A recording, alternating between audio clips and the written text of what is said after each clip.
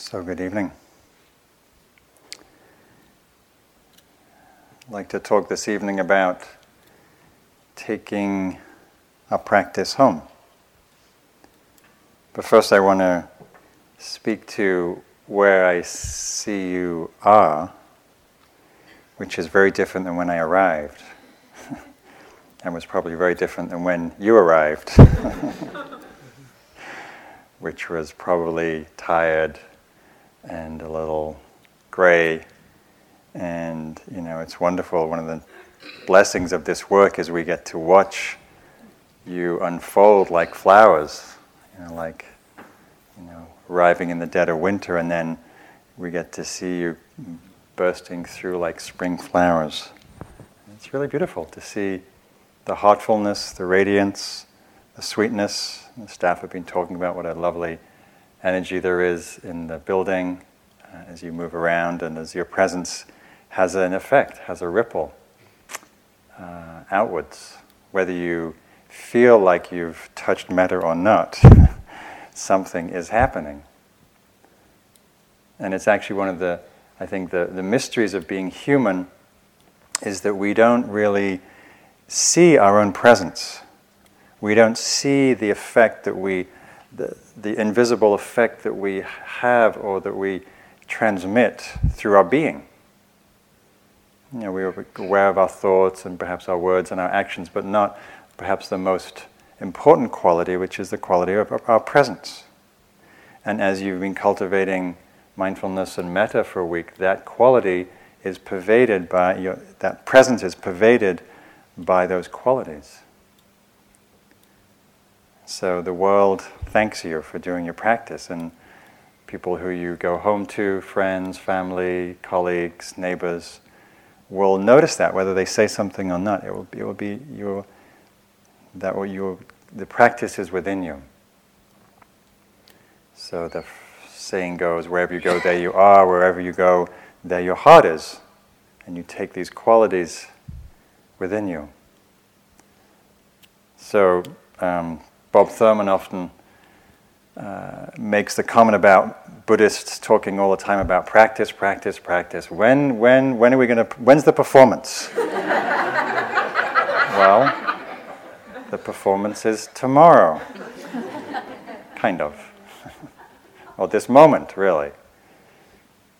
So we can think of this point in the retreat as the midpoint of the retreat.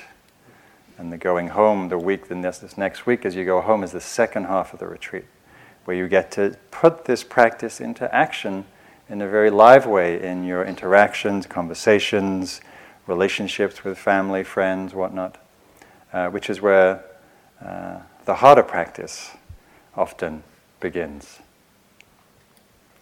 This is from the Dalai Lama. I heard somebody quoted him saying this recently. If you don't want to help the world, that's okay. Just don't cause any problems. So if all we could remember was that, don't cause any problems, the world would probably be a better place.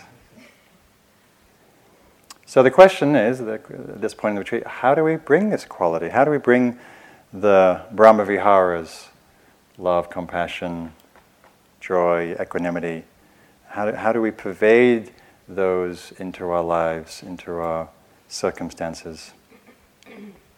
So I like to think that on retreat we've been cultivating, we've been filling that bucket with drops of metta, of compassion, of kindness, of patience, presence. And it reminds me of this poem that I think is it's a good metaphor for where we are in our practice, which is from the poet Hafiz, where he says, you have all the ingredients to turn your life into a nightmare. Do not mix them. Do not mix them. And we usually in our lives, we mix a little bit of envy, a bit of fear, a bit of catastrophizing thought, and then we feel miserable.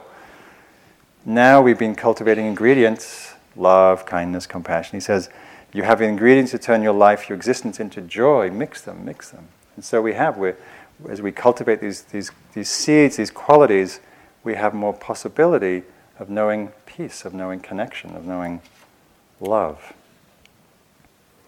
So the practice you've been doing here is very radical. It's very transformative. which is why it's not so easy.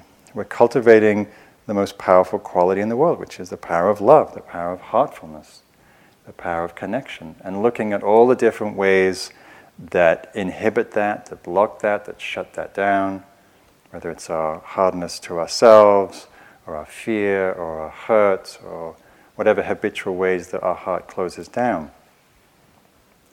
But the purpose of the practice is not to be PhD meditators on the cushion, but to actually know how to bring these inner qualities out into our lives, into our relationships, into the world. There's a story I like a lot by the poet, Sufi poet Hafez, where a man comes to visit him, a disciple, and he's excited to share his visions of God to his teacher, and so he recounts these mystical visions and experiences, and Hafez is looking quite nonplussed by the stories and the recounting, and he says to the student, he says, "Well, that's great, but how many goats do you have?"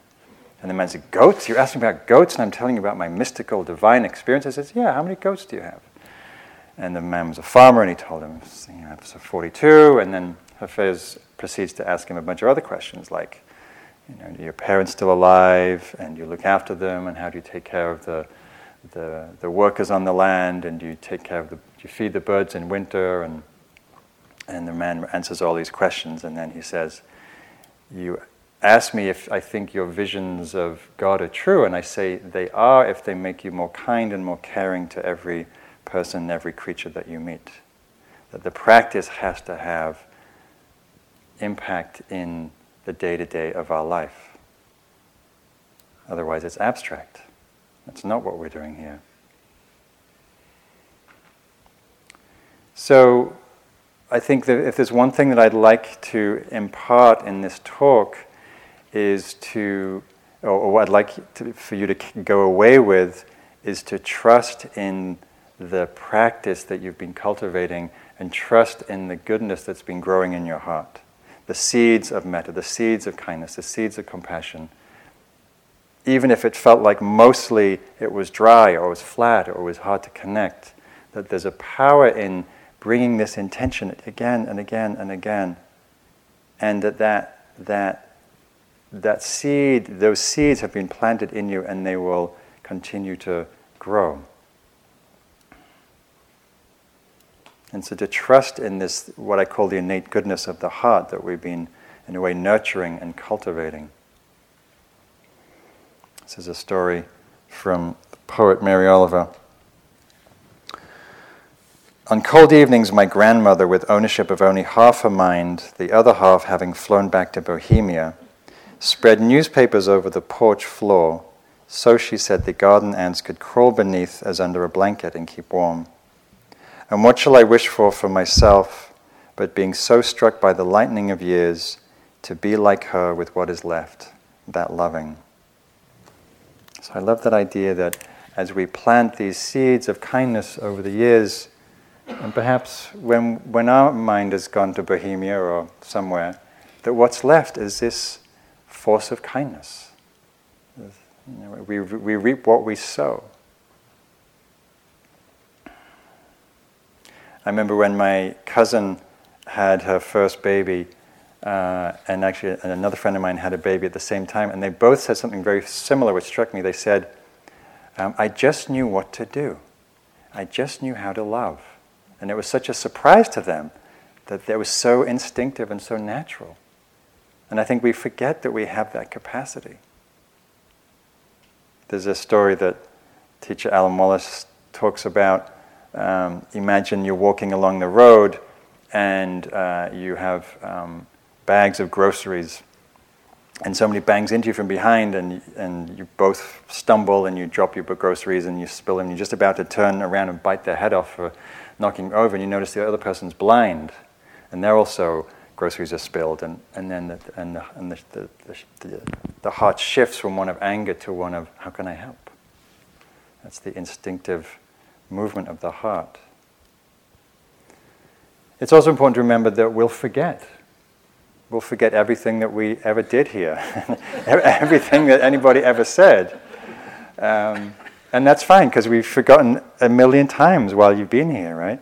You forget, you're sitting and you're back in the office, or you're back on vacation, or you're back in nursery school, and then, oh yeah, someone rings a bell, oh yeah, IMS, oh yeah, where am I? Metta retreat? What is this, Vipassana? I don't know, something.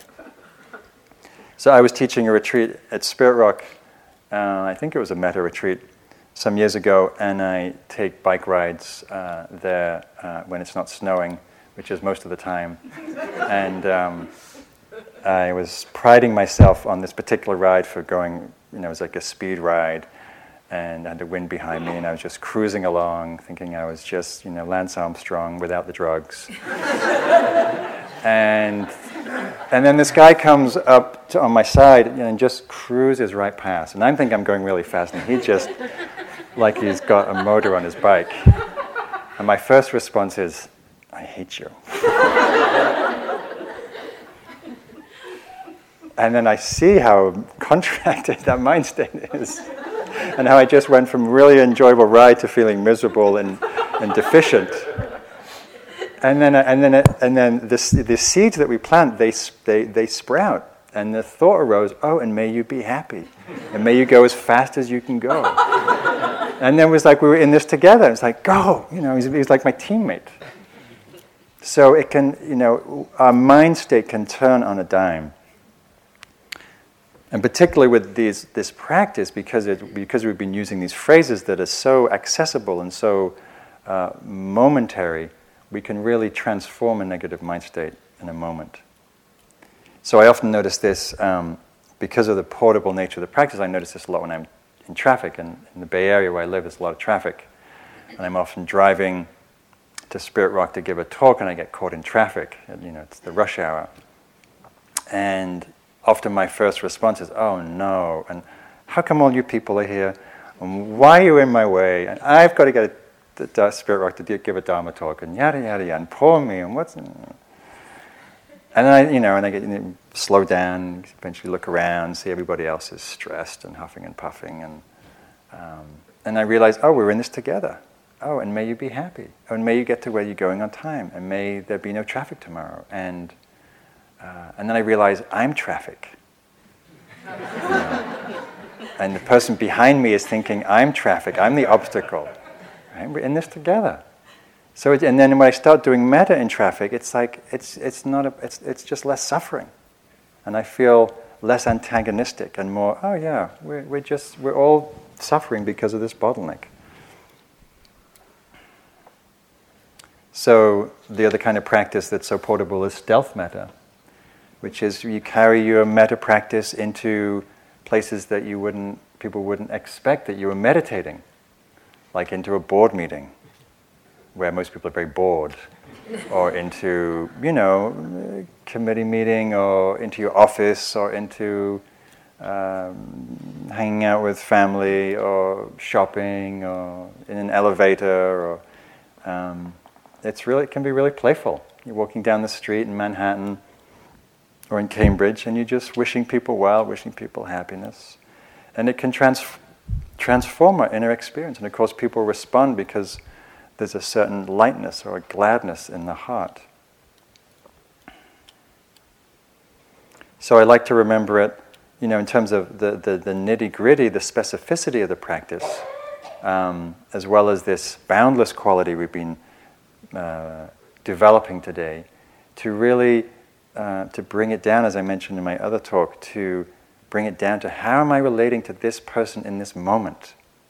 What's the quality of the connection? Am I really present when I write out my check at the bank, when I give somebody at the post office my parcel, when I'm at the gas station handing over my $20 bill? Do I see it? Is it a utilitarian transaction, or am I actually present when I'm on the phone with good old United Airlines customer service?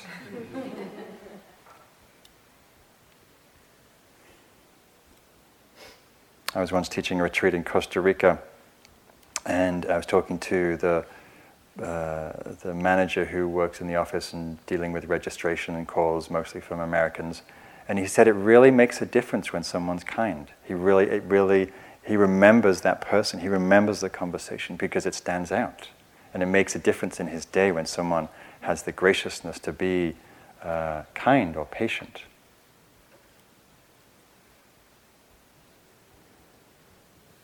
So mostly the way that our practice unfolds and moves in our lives is actually very simple. And sometimes we overthink what we have to do, and it's not that difficult. It may be at times difficult to remember to be warm, to be kind, to listen, to be patient. But once we remember, it's actually not so difficult. It's simply the act of being human and responding in the moment with an open heart. Somewhere in the south, on a bus, sat a wispy old man holding a bunch of fresh flowers. Across the aisle was a young girl whose eyes came back again and again to the man's flowers. The time came for the old man to get off. Impulsively, he thrust the flowers into the girl's lap. "I can see you love the flowers," he explained, "and I think my wife would like for you to have them too. I'll tell her I gave them to you." The girl accepted the flowers, then watched the old man get off the bus and walk through the gate of a small cemetery. So a friend of mine, Nipun Metta, who's I would consider a modern-day bodhisattva, who's dedicated his life to generosity, his work was inspired when he went to India. He's Indian, his family's from India, and he was about, I think, 14 or 15, and took a long motorbike ride with his friend. He was sitting on the back, and the roads are pretty gnarly in India, and so he eventually got travel sick and got off the bike and was throwing up in a busy marketplace, and quite distressed and feeling out of sorts and out of whack in a country he wasn't so familiar with.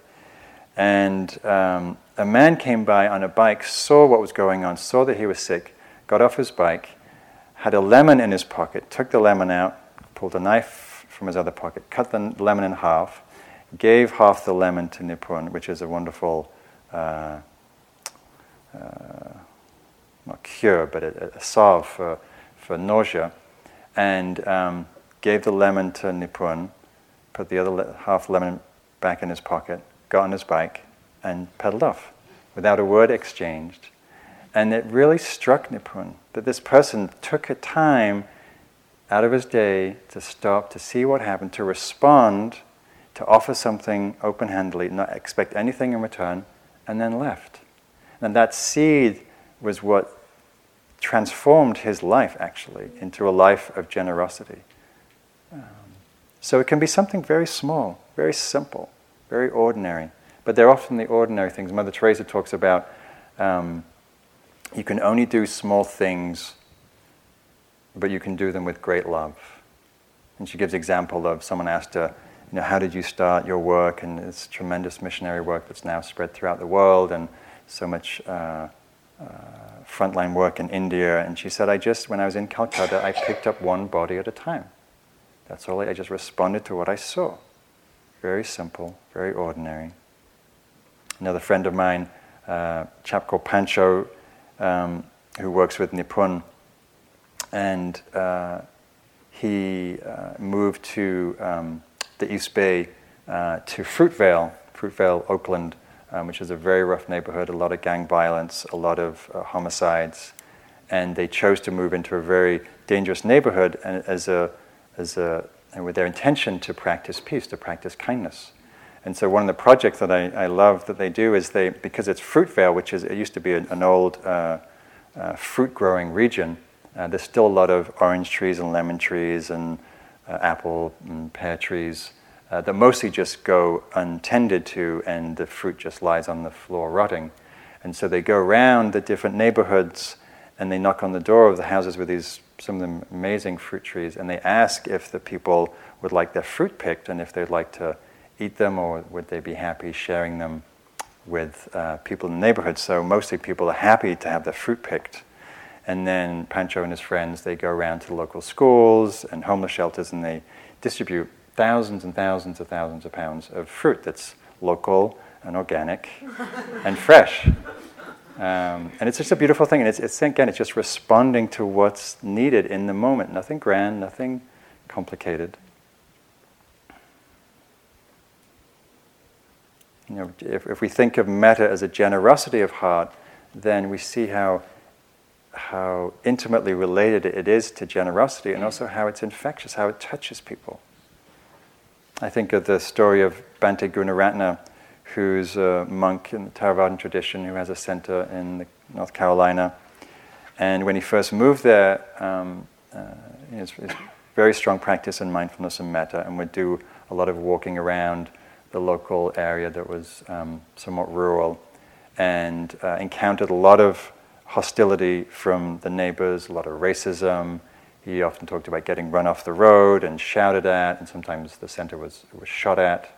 And he just kept walking, and he kept practicing metta, And over the years, people began to have a much warmer, receptive relationship with him, and they, as time went on, would stop for him and offer him rides, and I think he talks about the power, the transformation that happened in the community happened because of the force of metta. He just kept an open heart, kept that spirit going.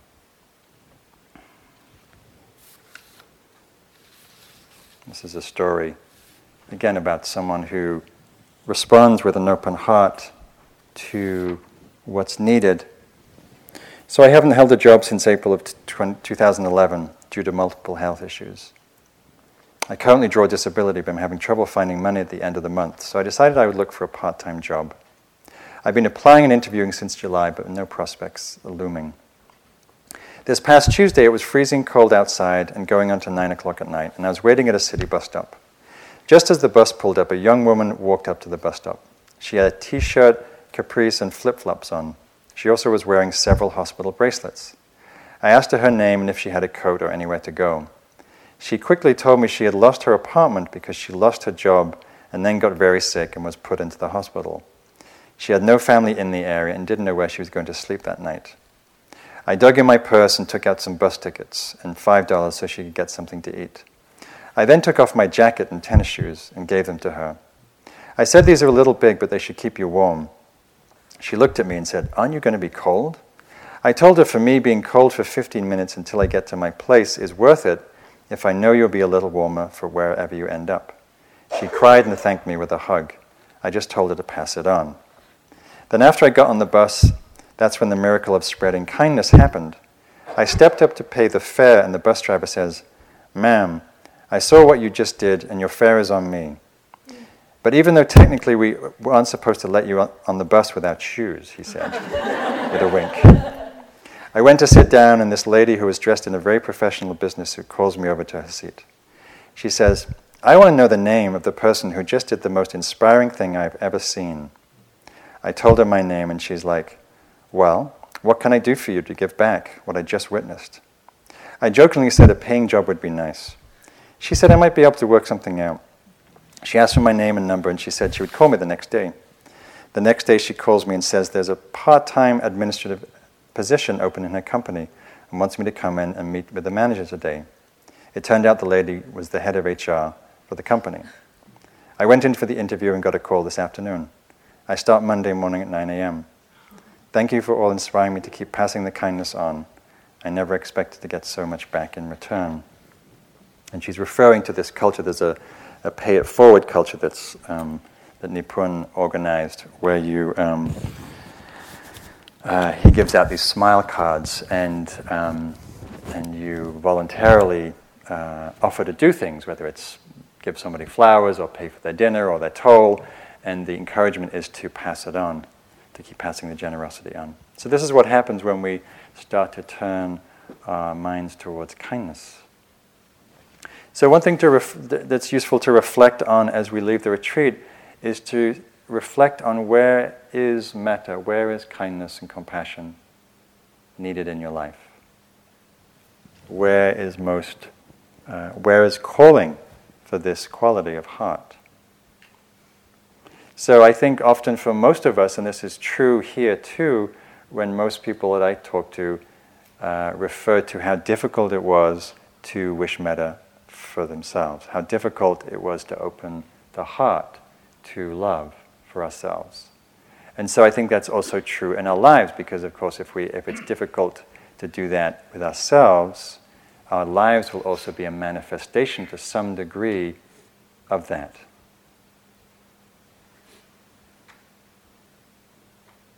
So I think of the Walt Whitman line, "And as to myself, I know of nothing but miracles. And as to me, I know of nothing but miracles," is a beautiful line, a beautiful expression of self-metta. And if that were true, then how would our life look differently than it is now? How would we be living? So one place to look is how we relate to our body, how we treat our body. If you think back about how you arrived here last Friday night, your body probably wasn't very happy. It was probably tired and run down and stressed, and had probably been pushed and overridden considerably, as often is the case in our busy lives, our work lives. We take on so much, we often do too much, and we don't listen to the simple needs of our body to sleep enough hours or to eat regularly. I often talk to people who routinely don't eat at work. They're just too busy, the pressure's too much, and eating just gets minimized. I personally couldn't function, I'd collapse. But some people are able to do that and survive on Snickers bars. But to reflect on, part of self-love is to take care of the body.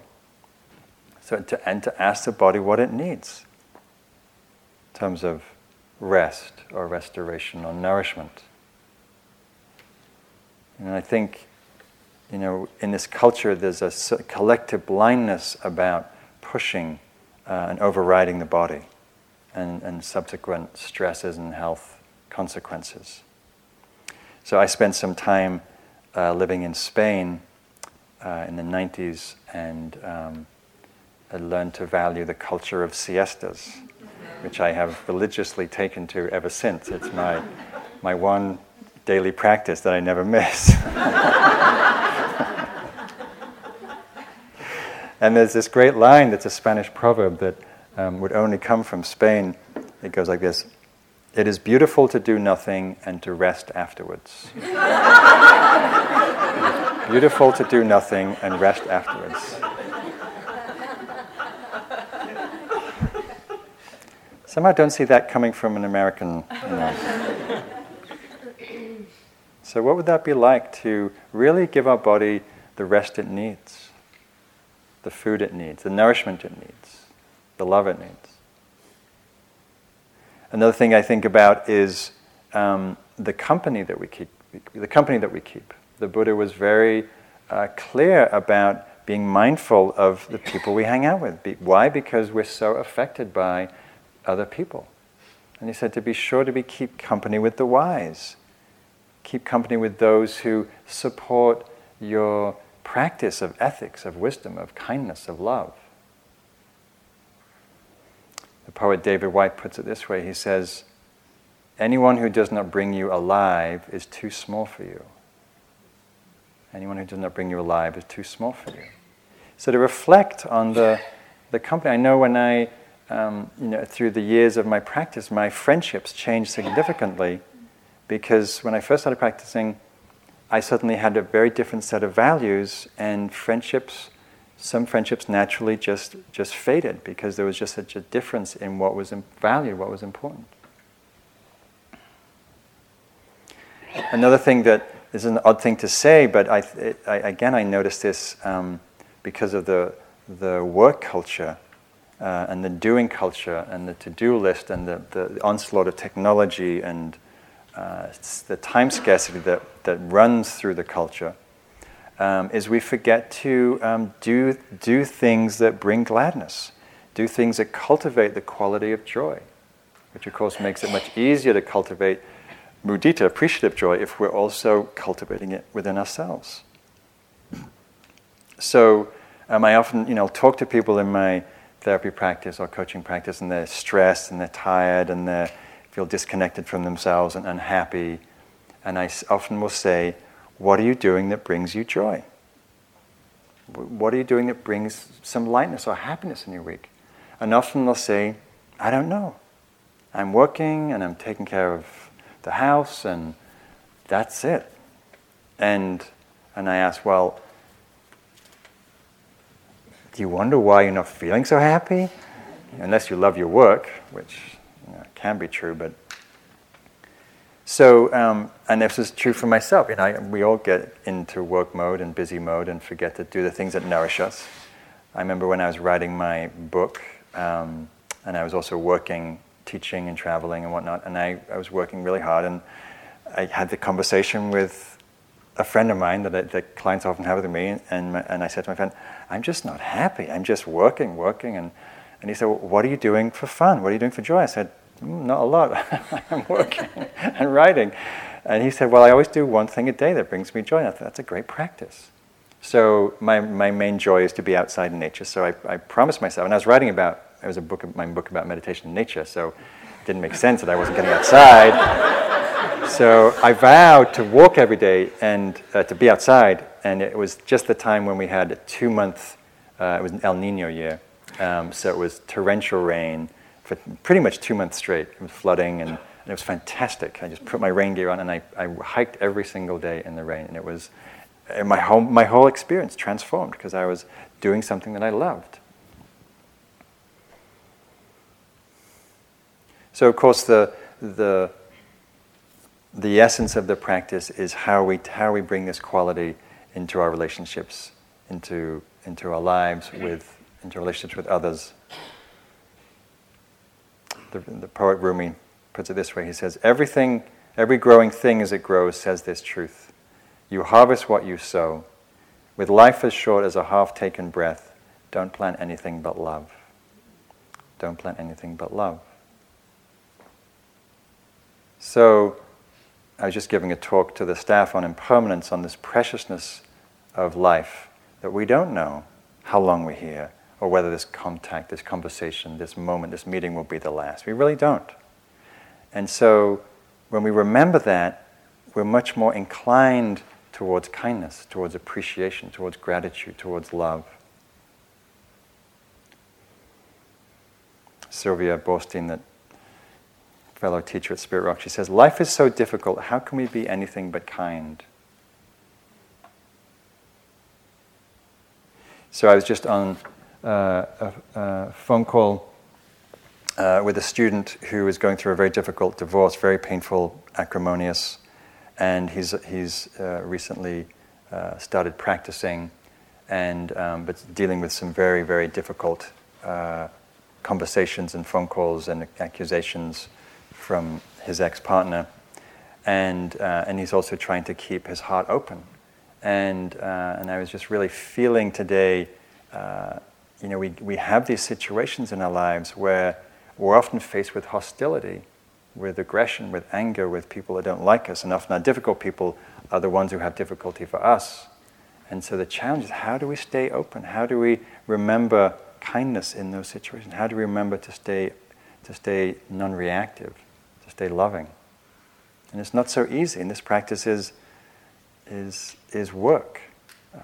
But it also saves us from so much suffering. He talks about how, because he hasn't added to the acrimony, hasn't added to the fuel on the fire, that it's much easier for him to at least hold himself with some ease in this fire.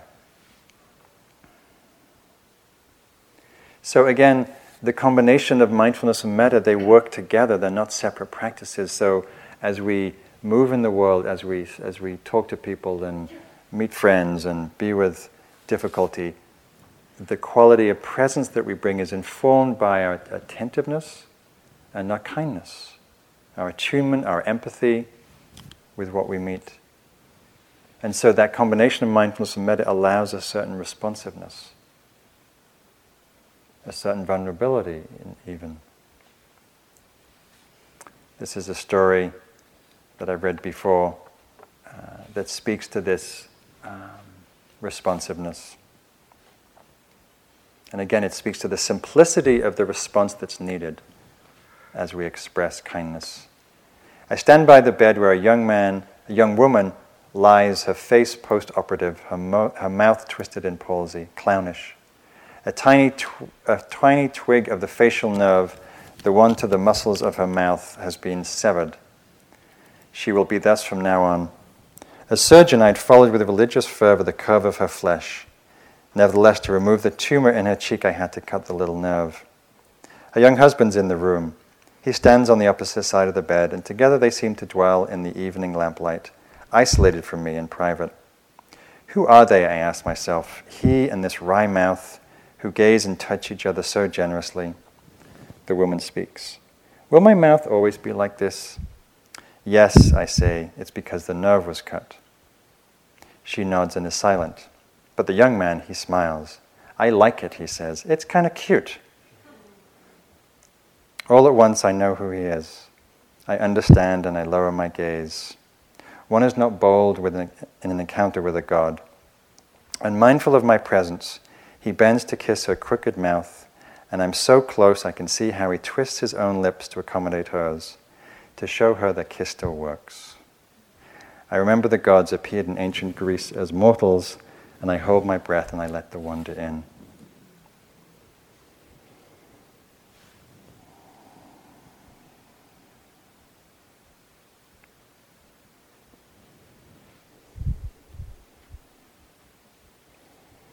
So again, to reflect on where is metta needed in your life, in the ways that you move in the world, in the relationships, in the situations that you're in work, in your family, in friendships. How would it look differently if there was the way you are was more imbued with kindness, with forgiveness, with love?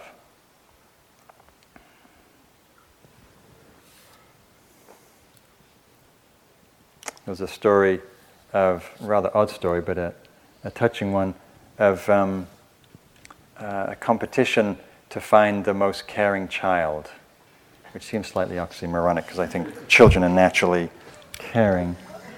But anyhow, somebody organized this competition. And a 4-year-old won it. And the story goes, he was living next to an elderly couple, and the woman of the couple died, and so the man was left bereft and was grieving a lot, and would sit on his porch in the front of his house. And one day, the boy and his mom was walking past the house, and he saw the old man sitting on the porch, and so he shook free of his mom's hand and ran up the garden path and crawled onto the old man's lap and just sat there for a while, and the mum waited patiently, and then at some point he came back, and his mum asked, "So, what did you do up there?" And he said, "Oh, nothing, I just helped him cry." Just helped him cry. Very simple, very simple.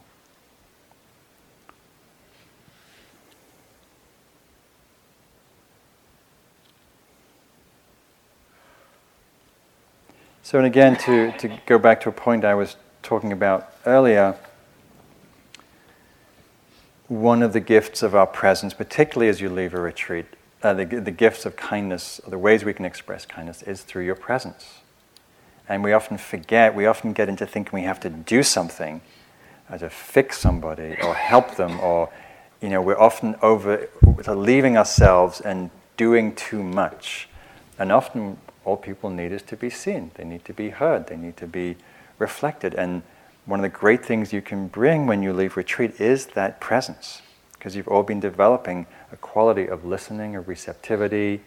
And so sometimes when I give this talk, I'm concerned that people think, I've got to roll up my sleeves and start doing and being really helpful. And it's like, that may be true, but this also can be very, very simple and actually a non-doing. And sometimes less is more. And sometimes it's just showing up with awareness, with kindness. And I'm going to read another story. It's the bedtime story talk this evening. This is a story that I found on Facebook, which I can't say I find not much from Facebook makes its way into my Dharma talks, which is probably not a surprise to anybody, but anyhow, here it is. I arrived at the address and honked the horn. After waiting a few minutes, I honked again. Since this was going to be my last ride of the shift, I thought about driving away, but instead I put the car in park and walked up to the door and knocked. "Just a minute," answered a frail elderly voice. After a long pause, the door opened. A small woman in her 90s stood before me. She was wearing a print dress and a pillbox hat with a veil pinned on it, like somebody out of a 40s movie. By her side was a small nylon suitcase. The apartment looked as if no one lived in it for years. All the furniture was covered with sheets, no clocks on the walls, no knickknacks on the counters. Would you carry my bag out to the car?" she said. I took the suitcase to the cab, then returned to assist the woman. She took my arm and we walked slowly towards the curb. She kept thanking me for my kindness. "Oh, it's nothing," I told her. "I just try to treat my passengers the way I'd want my mother to be treated." When we got in the cab, she gave me an address and then asked, "Could you drive through downtown?" "Well, it's not the shortest way," I answered. And then she said, "Oh, but I don't mind. I'm in no hurry. I'm on my way to hospice." I looked in the rear-view mirror. Her eyes were glistening. "I don't have any family left," she continued in a soft voice. "The doctor says I don't have very long." I quietly reached over and shut off the meter. "What route would you like me to take?" I asked. For the next 2 hours, we drove through the city. She showed me the building where she had once worked as an elevator operator, through a neighborhood where she and her husband had lived when they were newlyweds. She had me pull up in front of a furniture warehouse that had once been a ballroom where she'd gone dancing as a girl. Sometimes she asked me to slow in front of a particular building and would just sit quietly in the darkness. As the first hint of the sun was creasing the horizon, she suddenly said, "I'm tired. Can we go now?" We drove in silence to the address she'd given me. It was a low building like a small convalescent home. 2 orderlies came out as we pulled up. They must have been expecting her. I opened the trunk and took the small suitcase to the door. The woman was already seated in a wheelchair. "How much do I owe you?" she asked, reaching into her purse. "Oh, nothing," I said. "Oh, but you have to make a living," she answered. "Oh, but there's other passengers," I responded. Almost without thinking, I bent and gave her a hug. She held on to me tightly.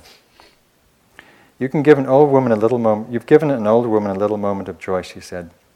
"Thank you," and squeezed her hand. And then I walked out into the dim morning light. Behind me a door shut. It was the sound of the closing of a life. I didn't pick up any more passengers that shift. I drove aimlessly lost in thought. For the rest of the day I could hardly talk. What if that woman had gotten an angry driver who was impatient to end his shift? What if I'd refused to take the run, or had honked once and then driven away? On a quick review, I don't think I've done anything more important in my life.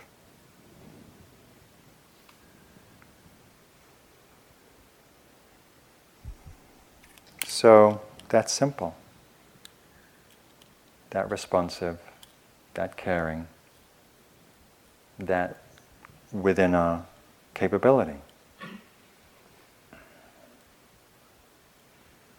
But it does require that we're attentive, that we're listening, that we respond with an open heart. And as in that case, it comes often very naturally. It comes less naturally when we're busy, when we're rushing, when we're caught up in ourselves and our stories and our dramas.